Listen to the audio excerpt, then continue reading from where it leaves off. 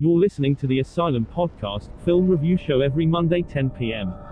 Free on Spotify, Apple Podcasts, Google Podcast, Pocket Cast, Radio Public, and Breaker. Why not follow the show, so you don't miss a new episode? In tonight's show, we review An American Haunting, 2005. Directed by Courtney Solomon. In Tennessee, a mother wakes her daughter from a nightmare, and then gets to reading a long note written by an ancestor. Back in the early 1800s, the respectable John Bell loses his good reputation after being accused of breaking church law by means of usury against his scornful neighbor, the supposed witch Kate Bath. Kate then warns Bell to enjoy the health and happiness of his family, specifically his daughter Betsy, while they still can. Shortly thereafter, a series of strange noises, moving objects, and other poltergeist-like behavior begin to both the Bell family. Worse yet, Betsy begins suffering from night terrors and unexplainable evil forces in the night, causing her to lose sleep.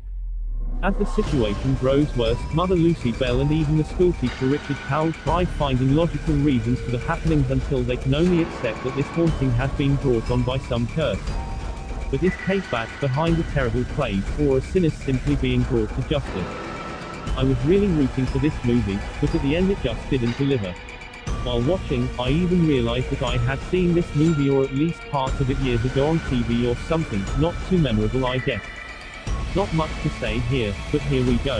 The whole movie is set up to appear to be a haunting coming from a curse placed upon the Bell family by the bitter neighbor who is also a witch.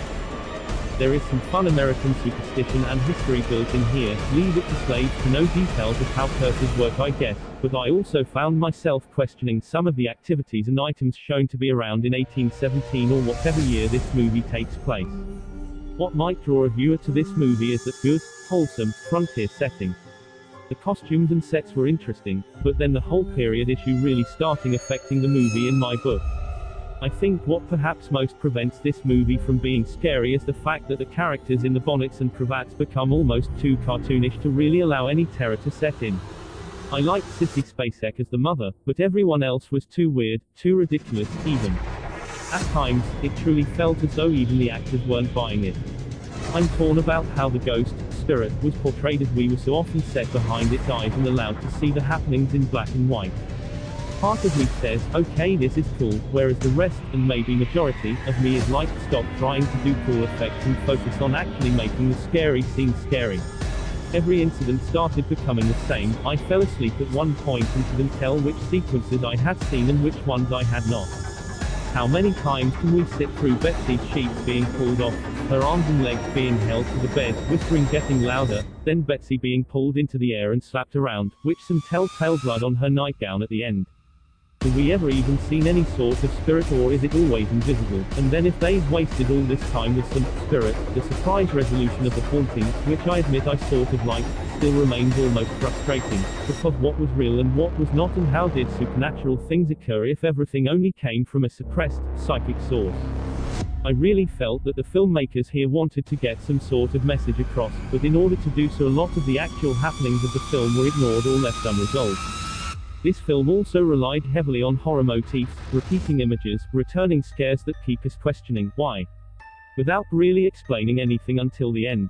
The whole, you brought this upon yourself, bit was good though. I enjoy movies where we are re-shown scenes from a different and revealing angle. Final critique, this film isn't very scary, although it is filled with plenty of confusing and loud haunting sequences. The plot can be interesting if you pay enough attention to follow, and the resolution and ending do add a kick to an otherwise droll film, droll but with a lot of action. It's confusing. I guess more so than actually scaring some viewers. The loud and violent, haunting scenes might sort of frighten you, if you can understand the difference, or at the very least make you uncomfortable. I wouldn't really recommend this film, but it's not bad to leave on in the background if you're having a half-hearted scary movie night. Thanks for watching, tune next week when review Human Centipede 2010.